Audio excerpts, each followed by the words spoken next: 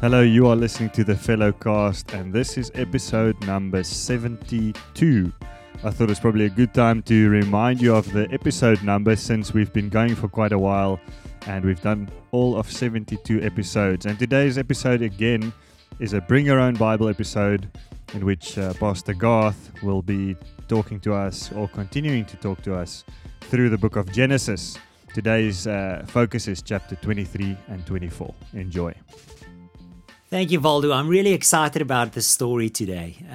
We're going to speak about the death of Sarah in chapter 23, and then we're going into Isaac and Rebekah's story, how Isaac and Rebekah got married. And both of these stories are surprisingly interesting, really. You may know something about them, but I'm challenging you to listen again, to go and read again. You're sure to find something new there today. All right, so we finished off in chapter 22 where Abram was challenged to sacrifice his son Isaac, and then the Lord stopped him. So in our previous session we spoke about that, and we spoke about how it pointed forward to the cross of Jesus Christ, that God was willing to sacrifice his son so that me and you, the Isaacs, can be taken off the altar, and Jesus died in our place as the perfect Lamb of God. Now we're coming to chapter 23. And the boy Isaac is beginning to grow up, and his mom, at the age of 127 years, then passes away. Her only son that she ever conceived was Isaac. And we will see that after this, Abram will marry again. He'll marry a woman called Keturah, and with her, he will have many more sons who will become all different kinds of nations around the area of Israel. And he will send them all on their way. He will send them out so that this place that the Lord has promised to give to his descendants will be given to Isaac, so that Isaac will have the space around him to eventually, through his descendants, inhabit the land of Israel. Well, Sarah passes away. And now for the first time, Abraham faces this problem that he doesn't have a burial place for his family. Because up until now, Abraham never owned any land. And that's something to dwell on. Just think about what that means. This man who is told he will get this entire territory and he will have a massive nation birthed from him. At this stage, he has one son, Isaac, and then another son, Ishmael, who is sent away. And it's not the son that the Lord promised, the one he will have. That's the one that he has taken another wife, a slave woman, and had the son with. So he has this one son with him, and he has no property, absolutely no property, but he still stays in this place that the Lord said he will give him. And now with the death of Sarah, he realizes he needs to buy a property so that he can have a legitimate place to bury his dead. And so he goes to the Hittites, who stay here in Canaan. It's in the area of Hebron, a mountainous area close to Jerusalem. And he goes to the Hittites and say, listen, there's this particular cave in a field, and it's the field of Machpelah. And I would like to buy this field so that I can bury my dead. These people have great respect for Abraham, and out of that respect they say, listen, here's our land. Bury your dead wherever you want to. So he has great favors with these neighbors of his. But he insists, he says, no, this particular field, I want to buy that. So they say, well, it belongs to a guy called Ephron. And Ephron the Hittite then comes out and he says exactly the same to Abraham. He says, listen, please just take it. Just take the cave. But Abraham insists, and it's this whole transaction where he calls the elders of the city of the Hittites, he calls them out and he says, come sit here as witnesses that today I buy this field from Ephron. And he gets a written deed that this field, and not just the field, the cave that is in it and the trees that are in it, everything within the perimeter of the field belongs to Abraham. And then he buries Sarah there. Later, Abraham himself will be buried there as well. Isaac will be buried there. Jacob will be buried there. And Joseph also. Joseph will then have this faith while they're in Egypt to say to the Israelites, when I pass away, you have to embalm my body, mummify my body. And then when you leave this place, as the Lord is promising you will, then you must take my body with. So eventually, 400 years later, with the Exodus, they take Joseph's body and also come and bury it here in this cave of Machpelah. Now, the cave has actually, in our day, also been an interesting thing, because there's this constant battle about who does the land of Canaan belong to in modern day. Whose is it? Is it the Jews, the Israelites, or is it the guys of Lebanon, or is it who does it belong to? And somewhere along the line, the cave Machpelah comes up and says, well, but Abraham bought this particular field. There was a deed written, and there's a record of it in the Bible. So it is interesting even up until today.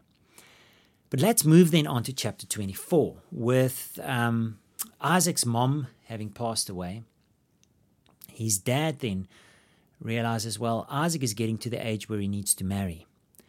So he calls the head servant over all his servants, and he says to him, listen, I want you to go and get a wife for my son Isaac, not from any of the Canaanites. He must not marry any of the Canaanites here in this territory.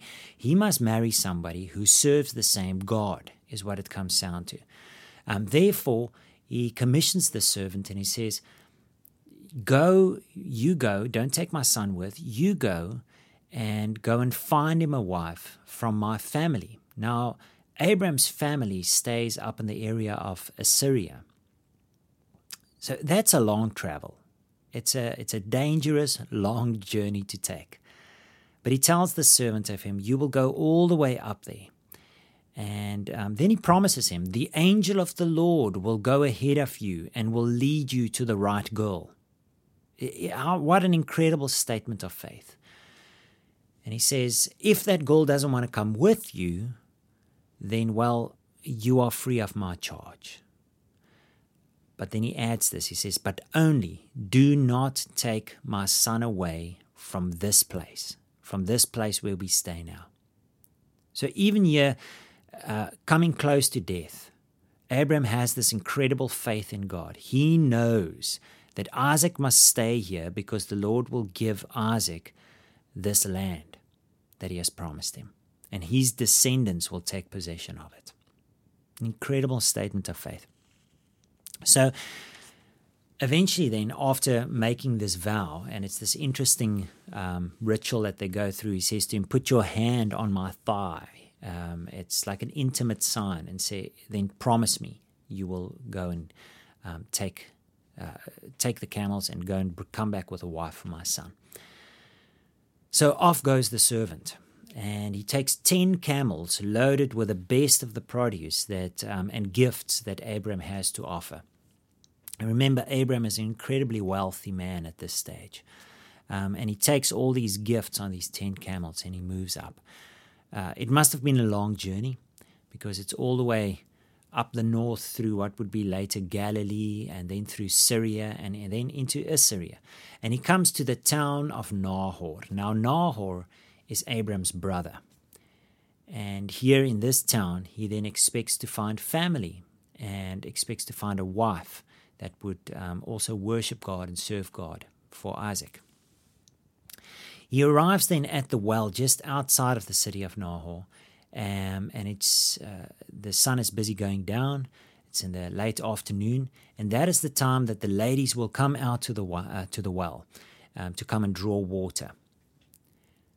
And while he's at the well, he prays and he asks God. He says, God, please, I'm going to ask you for a sign, because obviously the man doesn't know. What a difficult task to choose a wife for somebody else. And he asks the Lord, please, let it be that the girl that comes out here that I should ask, will you draw some water for me? If she's willing to draw water for me out of the well, and also then adds and says, all right, but wait, and I will draw water for your camels too. Let that be the right girl for Isaac. Now, it's an interesting thing to ask, But what would it signify if a lady is willing to do that? In the first place, draw water for an absolute stranger, somebody she's never met before. And then to be willing to say, but wait, I see you've got 10 camels here. Let me draw water for them as well. It signifies a lot of the girl's character. He's wise in asking that. I've actually checked it up because the other day my son, I shared the story at home with them, and then he pipes up and he says, a camel drinks 125 liters of water. So I quickly Googled it beforehand, Waldo, and I saw that, well, he's right in the direction of a lot, but on Google it says the typical camel drinks 200 liters of water in 3 minutes. And apparently they think it's from there that the fable comes from, that the hump of the camel stores all that water, because all of this water needs to go somewhere, right? But that's a lot of water. Consider then 10 camels drinking 200 liters of water in 3 minutes. This girl will be willing to do a heck of a lot of work for an absolute stranger. So while he's still speaking to the Lord about this, out comes Rebecca.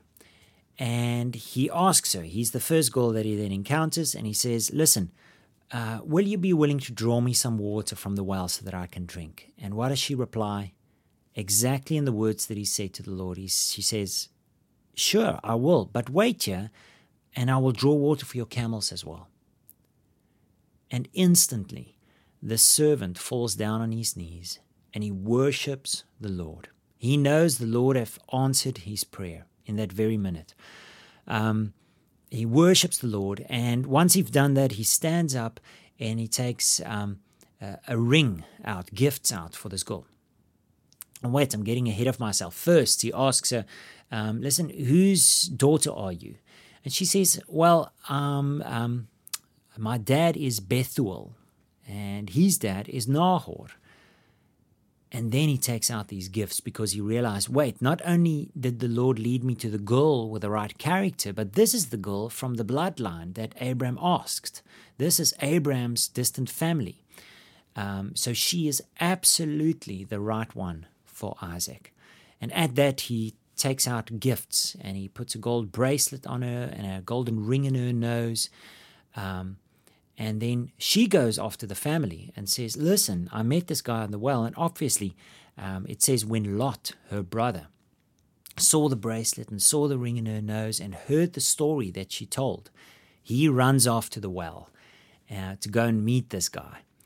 And he comes to the well and he says to him, you blessed of the Lord, come, I've prepared place for you at my house. There's fodder for the camels. Come and eat a meal with us.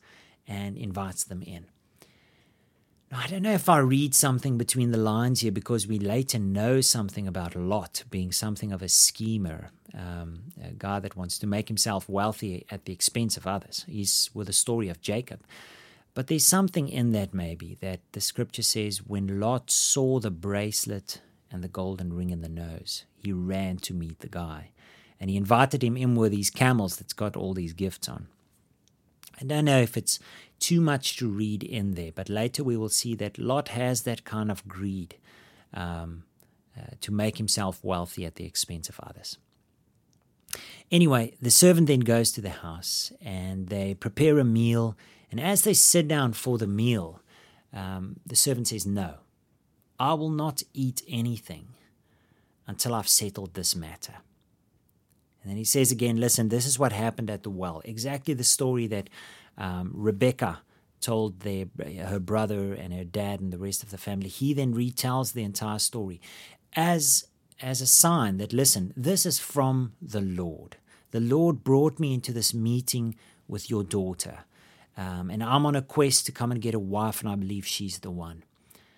So he then asks, will she be willing to come and marry Isaac, my master's son? They ask her about that, and she's willing. And after they had the meal, they stand up the next day, and the servant says, let me be on my way now. I've come to do what I'm here to do. I've come to get the wife, so give it to me and let's be on the way. To which the family obviously says, but wait, that's a bit quick. Stay a few days, let her first greet her friends and everybody, and then you can take her. It's a bit rushed. But he says, no, wait, please don't detain me. The Lord has given me what I've come for. Let me take her now. And they call her in, and she says, no, she's willing to go. So consider the character of Rebecca in this story. She's hospitable. She's hardworking. She's generous. She's really friendly, especially to an absolute stranger. And then at this part of the story, she's a girl of great faith. She's going to marry somebody that she's never laid eyes on before, in a country far away from home. She's going with a guy on the journey that she's never met before, only the previous day, but with this absolute faith that this is from the Lord. The Lord has come here to get me for a man that I will marry that I've never met before. This is a girl of great faith that we meet here. So she's then on this journey with him.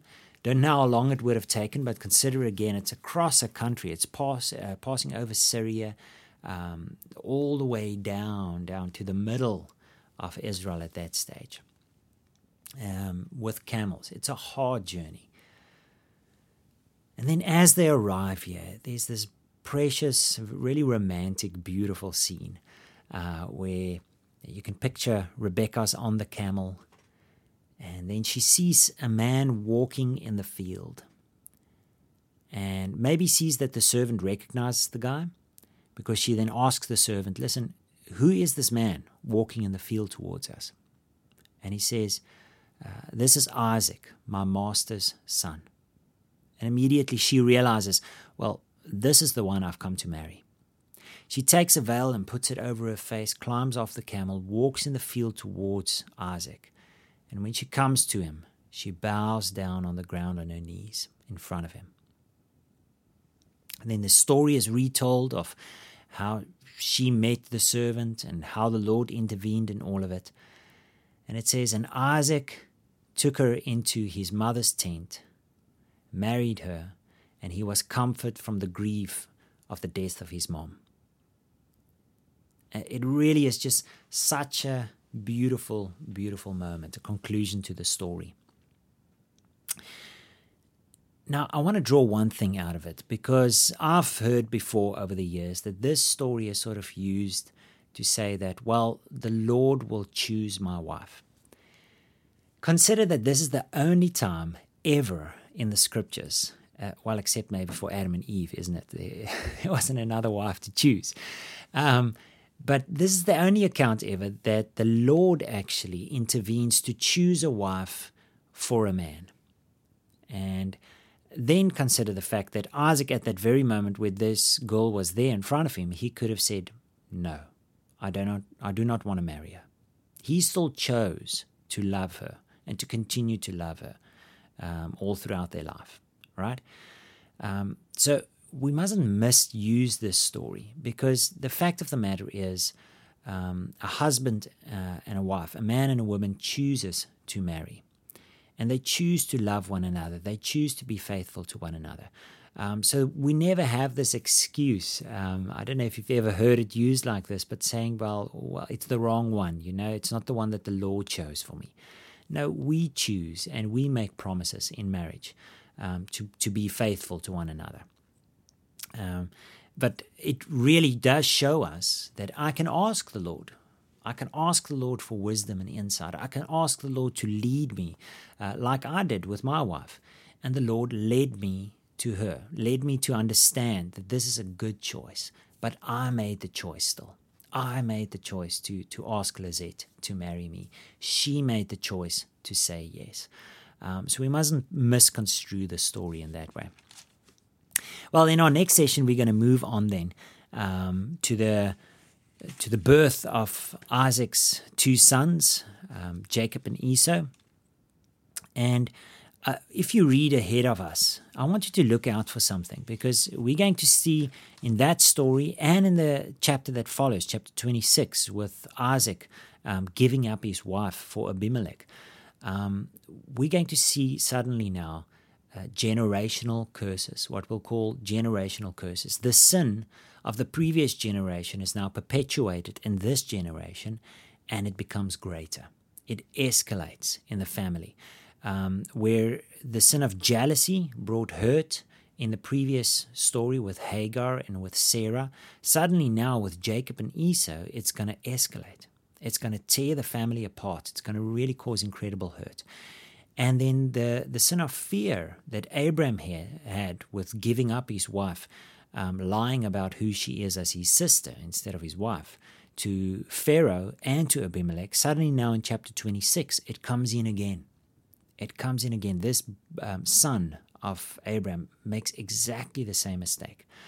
And it's this lesson that we have to learn about generational curses. If I don't deal with my sin in my lifetime, my family, my descendants are going to have to deal with that sin, because I've opened a door in my family for sin to come and bring destruction. Read ahead of us into those 2 chapters.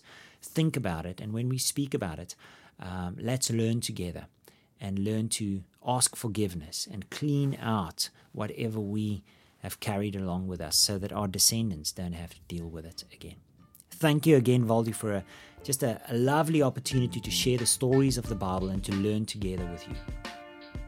Thank you, Garth. Really appreciate your time and the effort that you put in. That was episode number 72, talking into Genesis 23 and 24. We hope that you've enjoyed that. Keep your eyes out, your ears out, you're peeled for the next Bring Your Own Bible episode coming your way very soon.